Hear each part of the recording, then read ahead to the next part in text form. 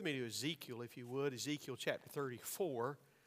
Your Bibles, Ezekiel 34. We're just going to read a few verses here. We'll be going to a New Testament passage in just a moment. I'll get myself situated here. I mentioned this on Wednesday that I had a little throat issue, so I put a cough drop in. When the cough drop runs out, I quit preaching. I have, watch this now, this is amazing. 1, 2, 3, 4, 5, 6 cough drops. 7 cough drops. Got all that. Praise the Lord. I will not run out. They last about 20 minutes each. Plus, I have 2 of my own, all right? All right, thank you. God bless you for those cough drops, all right? Anyway, so we'll see. We'll go as far as we can last, all right? Cough drop number 1. All right, the timer is set. So, as we begin this year, and we do this every year in the month of January, is that we begin to focus our attention on missions. Of course, at the end of the month, we'll have our missions emphasis weekend and so on. And to be honest with you, it is the highlight for me. I love missions. I was speaking with someone recently, and I said, from time to time, people ask me about a particular area where they move away or whatever, and they want some insight as to a church in that area. I hope nobody's got any ideas, all right?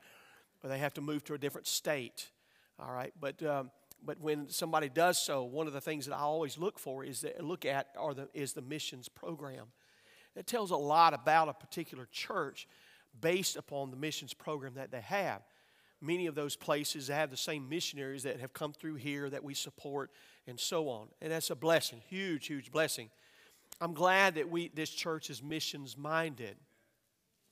It has proven to be a huge, huge blessing over the years that this church has been in existence. This church has been here for more than 60 years. And I credit that to the missions program, to the Lord, of course, and to the missions program that it has had for over all of those years. We don't want to stop, okay? In fact, we don't want to go backwards. We do not want to go in reverse when it comes to missions. We always want to increase. I have been a part of helping to raise money for a number of things. Bicycles, scooters, buildings, Bibles. We've done all kinds of things. And to your credit, you have given, and you've given sacrificially to help in those projects. Listen to this. This number will stagger you. I know as of right now, I don't have the specifics today, but I do know. I went back and looked at some of the records. In the last 9 years, this church has produced and given to missions more than $2.5 million to missions. All right. That's pretty good. That's pretty for a church this size. I think that's pretty awesome that we do. Now, when we raise for special projects, that's in addition to just the normal monthly or weekly giving that you all give in Faith Promise. And many of you know this as well, that we've set this as a policy of our church, is that we give the church, the general fund that comes in, we give a percentage of that to missions as well. When, back in the day when we first came here, we gave 10%. We've increased that over the years. And today, this year, we're giving 30% of every dollar that comes in is going to missions. So I want to praise the Lord for that. So, it is proven, now listen now, it's proven to be a help and an encouragement to missionaries all over the world and to the projects and things that we do, and also to the success of the existence of Calvary Baptist Church in these years. I'm pleased, I'm happy, and we give all the glory to the Lord.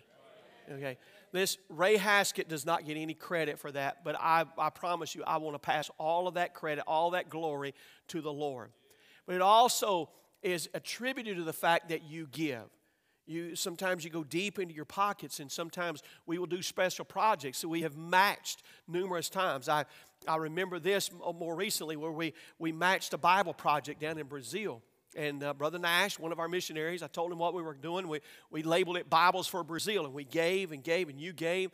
And when we finally finished the project and all of that, he didn't have to go to any other outside source to get the money for the Bibles. This church contributed the vast majority of that for the Bibles for Brazil. We've done that numerous times. I remember we were trying to help Brother Eric Porterfield in South Sudan. And so we raised some money for Bibles for that project. And I told him, I called him up, and I said, we finished that project. And I said, Brother Eric, are you sitting down? He said, well, I don't think I need to sit down. I said, well, you might need to sit down, because he's kind of a big fella. And the fact that he's blind too, all right? He is blind. And I said, you need to sit down. I don't want you to stumble and fall. And I told him how much we were sending him. And I could hear the thud. No, I'm just kidding. I could hear him. He had sat down and all of that. We gave him more than $10,000 for that Bible project. But that's all through the sacrificial giving of this church. There's one thing that we talk about, and I know we talk about that monetary. I get that, and everybody knows. I'll tell the missionaries when they come here, I ask them this question. I say, why are you here? Why are you here? I said, be honest with me. Why are you here? And some of them look at me, they're waiting. They're looking at me, and they're waiting because they're wanting me. I think that my expectations are something, great, spiritual or whatever. No. I'll tell you why you're here. Some of them get it right, and others don't. They don't want to answer because they're afraid. They're afraid they'll give the wrong answer. I say, you're here to get money, right? You're here to get support. You're here to get support because you want to go to the field. Isn't that right? So when missionaries come in, I said, look, you can talk about money all day long, but we know why you're here. What I want to see out of you is your burden for the people. I want to see your heart for the people that you're going to, that God has called you to, no matter where it's at. If it is in somewhere in Europe, Africa, Asia, doesn't matter where they're going. I want to see the burden that God has put on their heart. And I will say this, some have not done a good job of sharing their burden. And maybe it's because their burden is not deep-seated, or maybe they've lost their burden. Maybe they've become a little complacent with their burden, maybe too comfortable with where they're at and what they're doing, and all of that. But some have done a fantastic, a phenomenal job of sharing the burden that God has put up on their heart. So what I want to talk to you about today is renewing that burden for missions. Renewing that burden for missions. Let's read here in the book of Ezekiel. I want to show you something from this text of Scripture. The Bible says this in verse number 1, Ezekiel chapter 34, verse number 1. The word of the Lord came unto me, saying, Son of man, prophesy against the shepherds of Israel. Prophesy and say unto them, Thus saith the Lord God, unto the shepherds, Woe be to the shepherds of Israel that do feed themselves. Should not the shepherds feed the flocks? Ye eat the fat, and ye clothe you with the wool. Ye kill them that are fed, but ye feed not the flock. The disease have ye not strengthened, neither have ye healed that which was sick, neither have ye bound up that which was broken, neither have ye brought again that which was driven away, neither have ye sought that which was lost, but with force and with cruelty have ye ruled them. And they were scattered because there's no shepherd. And they became meat to all the beasts of the field when they were scattered. Watch verse 6 now. My sheep wandered through all the mountains and upon every high hill. Yea, my flock was scattered upon all the face of the earth, and none did search or seek after them. Now, what does that have to do with missions? What does it have to do with renewing the burden for missions? God has a plan. Let me back up just a second. I read the Word of God. Let's pray real quick. Father, we love you. We thank you. Thank you so much for your blessings. Thank you, Lord, for your word. Thank you for a man who was insistent on listening and pinning down the words that you wanted him to pin down in a man by the name of Ezekiel. Lord, would you help us today? I need your help this hour. I need your help physically, Lord. I need your help spiritually. I need you to manifest yourself, reveal yourself. Lord, I need you to work in the hearts of every person here today in this church. Lord, may you bless the reading of your word. We love you and we thank you in Jesus' name. Amen. God has a plan that's designed to reach potentially the entire world. Okay? Potentially the entire world. But there's a problem. We don't have enough shepherds. We don't have enough shepherds going to those. We don't have enough people who are going to those remote places in the world. There are people groups across the globe that are not being reached because no one is willing to go to those places. But God has a plan. His plan was very simple from Luke chapter 19, verse 10. For the Son of Man has come to seek and to save that which was lost. That's His plan. And it is the greatest need in a person's life. Social reform is not the greatest need. Hunger is not the greatest need. The greatest need is something spiritual. The greatest need that you have in your life is a spiritual need. Now, that point can be argued till Jesus comes back, which is very soon, so it'll be a short argument. Y'all catch that later. But at any rate, we find that the greatest need is a spiritual need. Now, let me give you a little bit of history here and a little bit of interpretation of Ezekiel 34. And then we're going to go to the New Testament. I want to show you, give you another illustration. So basically, I got two illustrations wrapped up in one thought, that one thought being renewing our burden for missions. I don't know how you are right now, at this point in time, excuse me, in January of 2024. But if your burden for missions has lost a little bit of its luster, lost a little bit of its what's going on, I pray that it will be renewed today. My prayer is that it will be renewed today. In Ezekiel here, the Lord instructs the prophet with a message. And that message was very simple. It was against the shepherds in Israel because they had not been doing their job. They had a responsibility to feed and to nurture and to care for the flocks. Now, on the physical side of things, if we look at the passage and we talk about sheep, shepherds, flocks, and so on, remember that in order for them to worship in that day, they used the sheep for the sacrifices. In order for them to go to have their sins forgiven, they used the sheep to be there at the burnt sacrifice. And they would cut the throat, drain the blood, cut it up in pieces, and fillet it and all that stuff, and then burn that sacrifice. And so there was a need for sheep in that day in order for them to worship the Lord. So that's on the physical side. And we know from the text here, said that some of them, you haven't bandaged them up. Some of them you haven't cared for them. Some of them you haven't nurtured them like you should have. On the spiritual side of this, God always has a shepherd over His flock on the spiritual side. But just for the sake of example, all right, I am the shepherd or the under shepherd for this church. God has put me in that position. I know that Jesus is the chief shepherd. He's the good shepherd. He's the great shepherd. And so He's put me in the position as the under shepherd, all right? So it is my responsibility to spiritually take care of you, to nurture you, to care for you, to equip you, to do all of those things that we need to do spiritually. That's why we meet at the house of God. That's why we take the Bible. Amen. We take the Bible, the Word of God. We open it up and we teach from it. We are instructed from it.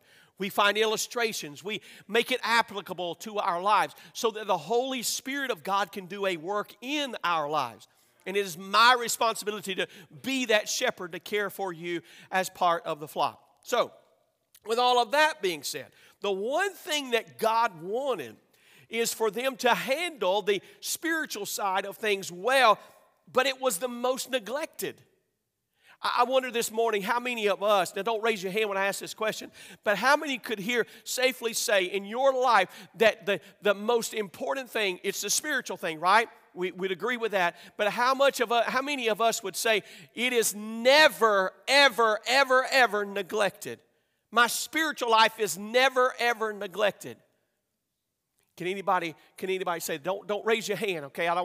Don't embarrass yourself, all right? All right, but I'm going to do something for you. I'm going to raise my hand. I want to be the first one to admit that. Sometimes my spiritual life is neglected. And what He's trying to say is that we don't need to neglect that. We need the shepherds and the under-shepherds to not neglect the spiritual areas and the needs that they have. That's why Israel was oftentimes oppressed and led into captivity, is because they were neglected spiritually. And those would not do what they were supposed to do in light of that. Now, but the Bible says this, if we look at where we're at, look at this nation, the United States of America, we see where we are right now. I think we have some issues. Would you agree with me on that one? All right. All right. You can raise your hand now. We all recognize the fact that we have some issues. Now, if we as a nation continue on the same trend that we are going right now, we are in a world of hurt. We're in trouble. We're in some very serious trouble because, and here's why, because this nation has been spiritually neglected. Not by God, because God's always been there. God's always been in the right place at the right time. But by men who have neglected to take care of their flocks. By pulpits, by churches. There have been many churches closed. Their doors have been closed because of the spiritual neglect that has taken place across this country. Listen to this. I read it this morning. Proverbs 14:34 says this, righteousness exalteth a nation, but sin is a reproach to any people. And if the United States of America doesn't watch out, and we're heading in this trend, and our future doesn't look all that great right now because we can't see that trend, the trend of things that's heading in the right direction, we are going to become a laughing stock. We're going to become a reproach to the name of Jesus if we don't get ourselves back on track. Would you agree with me on that one? All right. So, if we take here in verse number 6, look at verse 6 with me real quickly. Look at verse 6. The Bible says this, that in verse 6, my sheep wandered through all the mountains and upon every high hill. Yea, my flock was scattered upon all the face of the earth. Watch this last phrase. And none did search or seek after them. See, Jesus came from Luke 19:10. He came to seek and to save that which was lost, right? But here the shepherds are not doing their part. The shepherds are not seeking. The shepherds are not searching. If we liken the sheep to people, as the Lord did here for Ezekiel, and we use this to illustrate our current day, what we find is a very similar situation in that we have become complacent. We have become comfortable where we're at. We have not heeded the warnings of Scripture. We've not followed the mandates of God about telling others about Jesus. That's why I think that we need to renew our burden. The burden for the lost is gone. The burden for others is gone. Now, missions is about so much. It's not just about giving a monetary gift, okay? It's more than that. It is about giving, but let me first say it's about going. Mission's first priority is going. Somebody's got to be willing to go. Now, I know that not everybody can go, and I get that. At one time, I thought early on in our ministry, I thought that we were going to be missionaries to the I started to say the country of Alaska, but to the state of Alaska. Might as well be another country. But I thought we were going to be missionaries up there. The burden was so heavy and so strong. I'd been up there to preach for my cousin by marriage, cousin by law, and he showed me, we drove through town after town after town. He said, now there's no church here, and there's no church here, and there's no church here. And I said, his name was Dick. I said, Dick, what are you doing to me? He said, I'm just trying to share with you my burden. Dick's in heaven now, but he spent his entire life in the country of Alaska on an island called Metlakatla to reach people for the cause of Christ. It's a different culture altogether. And one time I thought we were going to be missionaries. We come back home from that trip, and I told my wife, and she's like, well, okay, whatever. Isn't that a great submissive wife? Now, I couldn't see in her soul, but I'm just kidding. I'm just kidding, darling. But it was whatever, if that's what the Lord wants. So I began to pray, and the Lord never gave me that opportunity to be a missionary, but He has given me the opportunity to travel and to help missionaries. I think the Lord has used myself, my wife, the ministry that we have to help missionaries. It's just the numbers I gave you earlier. Yeah, to be able to help missionaries get to the field, to help them in different projects and things of that nature. But somebody's got to be willing to go. And somebody's got to be willing to give. Somebody's got to be willing to pray. Somebody's got to be willing to invite. Somebody's got to be willing to witness. All of those things are important in the process of missions. And I think that we need desperately, I think this is a desperate need in today's culture, today's world in 2024, in January 2024 for Calvary Baptist Church, is that we need to renew our burden for missions. It needs to become a fire within us. Now, I want you to turn to one other place real quick, and I'm going to show you something. I'm going to give you a story here. John chapter 1. The Gospel of John, chapter number 1. I'm going to read a couple of verses here, and then I'm going to give you the message, all right? I know my introduction is a little bit lengthy, but my message will be short, all right? I have 8 more cough drops left. One is just about gone. I'm getting the other one ready because I'm going to need it. There it is. It's ready. All right. John chapter 1, verse 35. Watch this now. And again, the next day after John stood and two of John's disciples, and looking upon Jesus as he walked, he said, "Behold, the Lamb of God." We love that phrase, amen. He said this, he said, and then the 2 disciples heard him speak, and they followed Jesus. Now, wait a minute, John, what are you doing? John's telling them about Jesus. Jesus walks up. Jesus walks up, and he says, "Behold, the Lamb of God." They immediately turn the direction. Was John depressed after this? 2 guys left. No, John was excited. This is the one I've been telling you guys about. I've been talking to you about the Messiah. I've been giving you the truth. Hey, remember John's message? Repent, for the kingdom of heaven is at hand. Sorry about that. I get excited, get a little warm. It's going to happen, all right? I apologize. I coughed in this hand, okay? So don't shake this hand. Actually, next time I got this. All right. So John was so excited that now Jesus, the Messiah, was there right in front of him. He said, "Behold the Lamb of God." And later on he says, "He takes away the sin of the world. He taketh away the sin of the world." But watch what happens now. Watch this now. He says this in verse number 38. Then Jesus turned and saw them following and said to them, "What seek ye?"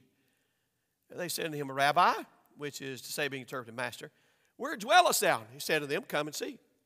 They came and saw where he dwelt, abode with him that day, for it was about the 10th hour. One of the 2 which heard John speak and followed him was Andrew, Simon Peter's brother. He first findeth his own brother Simon and said to him, "We have found the Messiah," which is being interpreted the Christ. And he brought him to Jesus. And when Jesus beheld him, he said, "Thou art Simon, the son of Jonah. Thou shalt be called Cephas," which is being interpreted a stone. Now what's going on here? Peter, that's Peter, okay? Cephas, okay? Or Simon here, Simon Peter. That's who we're talking about. But how many know, of course I've done give it away already by reading the text, but how many before I read the text knew who it was that brought Simon Peter to Jesus? Did you know that? Did you know that beforehand? It was Andrew, his brother.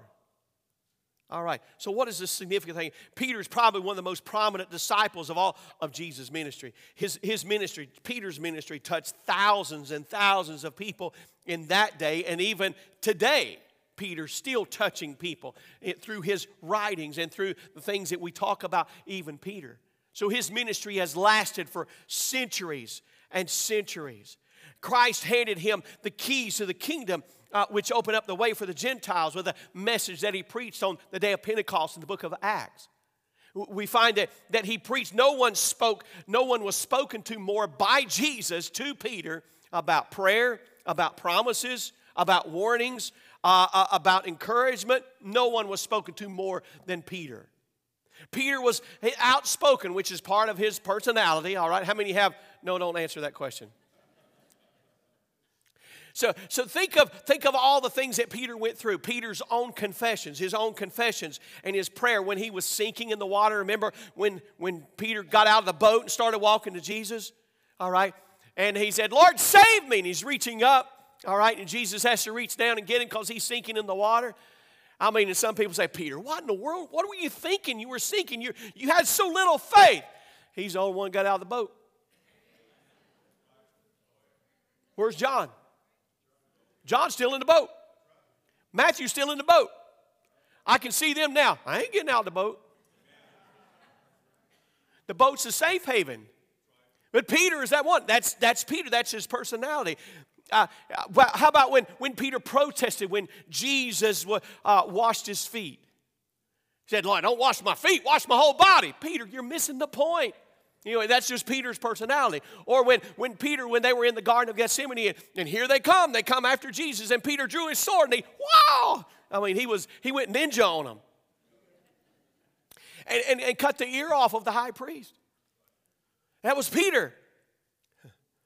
He's the one that raced John to the tomb to find it empty. But he's also the one that delivered the message on the day of Pentecost that 3,000 people were saved.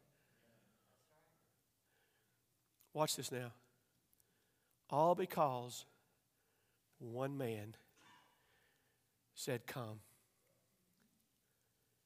We found the Messiah. And that was Andrew. Are you seeing this? Andrew had a burden for his brother. Let me give you three thoughts. Three thoughts real quickly. First of all, his decision. And here we go. Got three things real fast. Andrew had already made the decision to follow John. And now he is making another decision to follow Jesus. That is Andrew. John prepared. John was used by the Lord to prepare the way. Remember the message. I gave you the message a moment ago. For the coming, for Jesus coming the first time. Repent, for the kingdom of heaven is at hand. And he is trying to point people to one person. John wasn't trying to point people to himself. John was trying to point people to Jesus. And when Jesus walked up, Andrew knew that it was Jesus, and he made that decision to follow him. John pointed Andrew to Jesus, and now Andrew points Peter to Jesus. See how that works? It's a reciprocating effect, reciprocal effect. John points Andrew to Jesus, and Andrew points Peter to Jesus, and Peter has pointed thousands to Jesus. All because of one man's decision. One man's burden, and that burden that he had for him. What motivated him to go and find Peter? What was it that motivated Andrew to say, you know what? Was it the fact that it was the Messiah? Was it the fact that Andrew loved his own brother? He did love his brother. He found love in his soul for him. When a person comes to know Jesus as their Savior, there's a desire for others to know as well. Come to that same saving knowledge, to come to the Savior, to find true peace and contentment. I want people to have that. You know, it doesn't take long to talk to a person and look into their eyes and see when their soul is empty. And you want them to be filled with the joy of the Lord. You want them to experience that same peace that you have received. And all we have to do is have it in our minds, the mindset to where we can take and transfer what God has done for us to that person whom we may not know. I had the opportunity this week, to talk to 3 people about Jesus. Sure. Mention Jesus to them and talk to them about their relationship with the Lord. I wonder today, how is our burden? Is our burden that we become complacent and comfortable in just living life as it is, or are we doing what we need to be doing? Secondly, notice this, not only his decision, but there's his determination. As Andrew heard the words of John the Baptist, the message of repentance coming to the Messiah, his interest rose. I'm talking about Andrew's interest rose. And as he listened, he was converted. He was following John, but then he now has following Jesus. And that process, there was something about that person, Jesus, though. You notice Jesus didn't give him a clear answer. Hey, where do you live? I'll come and see. Okay. There was something about him. Hey, we can sing that song, There's Something About That Name. Something about that name, Jesus. Hey, there was something about Jesus that attracted Andrew, that also attracted Peter, that attracted John, that attracted the other disciples as well. Something about that name. Something about that name that would attract you to him as well. We find as well in the Word of God that Jesus told the maniac of Gadara, remember what he said to him? He said, I need you to go home and I want you to tell everybody how good God's been to you. And he did. After his resurrection, Jesus told the disciples this in Luke 24:47. He said, repentance and remission of sins should be preached in my name among all nations, beginning at Jerusalem. Now, if we read the text carefully, we notice that Andrew did two very important things. Two very important things. The first thing we find in verse 41 is that he went and he found him. He found him. The second important thing that he did is in verse 42, he brought him. Okay, so finding has the idea is that he searched for him. He was looking everywhere for him. He was searching for his brother. He probably knew exactly where he was at or close to where he was at. He was a fisherman by trade. And so Andrew was going to do everything he could to search for and find his brother. But listen, here's a difference. When the Bible says he brought him, it is more than just, hey, come on, I need to show you somebody, Peter. No, the indication is, the idea is that he put his hand on him and led him. He grabbed him by the hand or the arm or the shoulder. I don't know, he might have drugged him by the leg. I don't know. How many has been drugged to church before? All right. You know, but that's what it took for Peter. He actually physically put his hands on him and led him. You're not getting out of my sight. You're not getting away from me. You're not going to leave my sight. I'm going to take you to meet the Messiah. And Andrew did. That's the difference. Andrew had a burden. Now, you and I, we need to renew that burden for souls. Where at? It doesn't matter. It doesn't matter if it's a local place of business. It doesn't matter if it's a local restaurant. It doesn't matter if it's on your street. It doesn't matter. Any of those places. Anywhere we can, we need to renew that burden. But I want to show you this last thing, and that is the development of this. We've seen Andrew's decision. We've seen his determination, but there's a developing story with all of this as well. As Andrew, we've alluded to it already. As Andrew followed John, and John pointed him to Jesus, and now Andrew is following Jesus, and he goes and gets Peter, and Peter is now following Jesus. Who all did Peter bring to him? Who all did Peter bring to Jesus? Countless. Countless. All right, think about this now. When Peter preached on the day of Pentecost, the Bible records 3,000 people were saved, right? All right, you take that 3,000. If every one of those 3,000 people led somebody else to the Lord, now how many do we have? We got 6. That's the old math. All right. So then, if those 6,000 told one person, how many do we have now? And then those 12,000 told one, then how many do we have now? See, that's easy math, isn't it? So it increases. It's a developing process because God uses one individual. Can I encourage you to do something? Would you work on one person? Just one person. Find one person, work on that one person, and bring them to the house of the Lord. Bring them to Jesus. What did he say? What did he found him? How many can find a lost person? Can you find a lost person? Oh, that's easy to do, isn't it? It's easy to find a lost person. I know it's a little bit more challenging to bring them, but hey, if you lay their hands on them, you handcuff them, you'll get them here. I'm just kidding. Don't handcuff them. Don't handcuff them. You know, hog tie them. Do something. I don't know. No, I'm just kidding. I'm just kidding. So, but work on one person. I have found this to be true, that personal relationships go a whole lot further in your repertoire of witnessing than anything else. Building a personal relationship, a trust mechanism with an individual to bring them to the point where they understand and can know Jesus. How do we know that? How do we see that? Listen, thousands and thousands have come to know Jesus because One man took initiative. His name is Andrew, to search. And because of that burden that he had, all I'm trying to get us to see is that we need to renew our burden. You may not be able to go, but you can help somebody else go. We can all pray, obviously. We can put our resources together, even if it's a little bit. We can all put our resources together. And this church has. This is not a large church. I mean, it's not a massive church. I think it's a great size. I think we have a great family of believers here in this church. And we are a family. And as a result of that, we put our resources together. That's why we were able to give as much as we've given over the last 9 years. But we all can do something. Every part makes a difference. And what part will you play? Let me ask you a question. Who remembers the name of the monk who took the time to instruct a young man to trust by faith in the salvation of his soul? A monk? Yeah.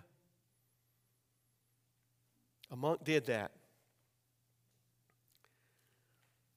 The young man became a reformer. His name was Martin Luther. Changed thousands and thousands. It actually led thousands to turn from Roman Catholicism as a result of him.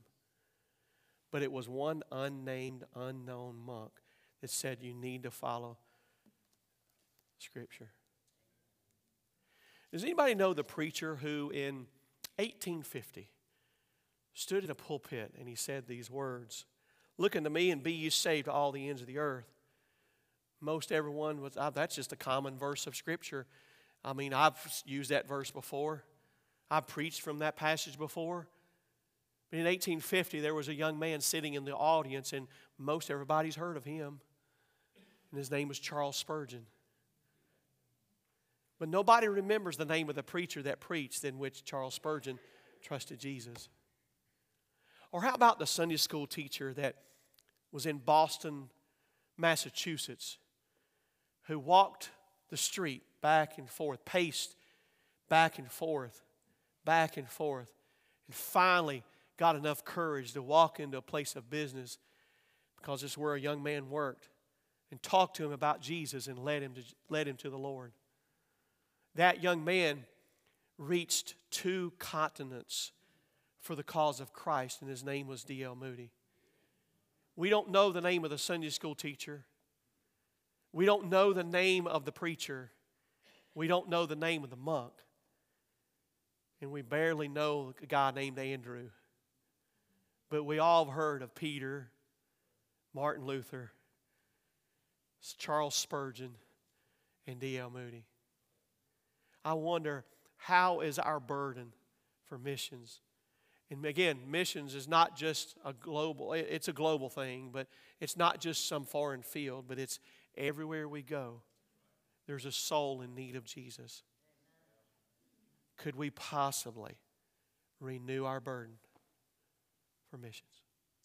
Father, we love you so much. Thank you for your blessings.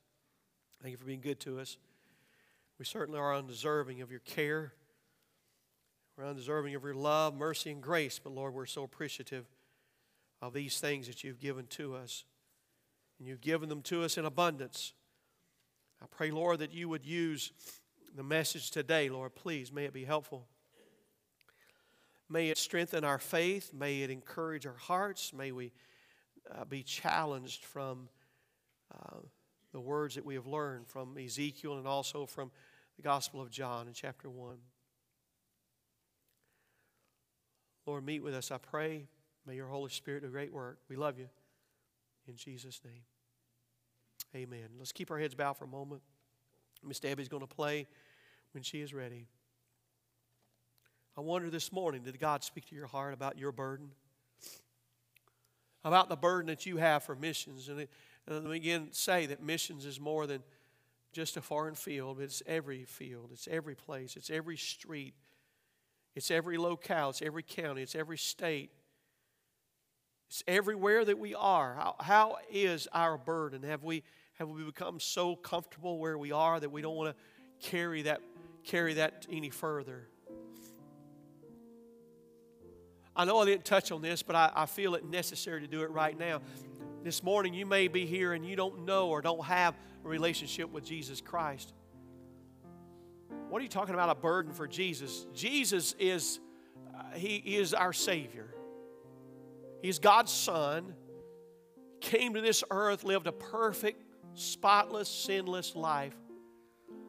And as a result of His perfect, sinless, spotless life, He was the sacrifice for our sin. See, the Bible tells us that we've all sinned and we've all come short of the glory of God. That means every person in this room, every person under the sound of my voice, those who've been watching online, every person who's heard me speak today, and then some, we're all sinners. And what we deserve is a life without Jesus, a life that is eternally damned in a place called hell.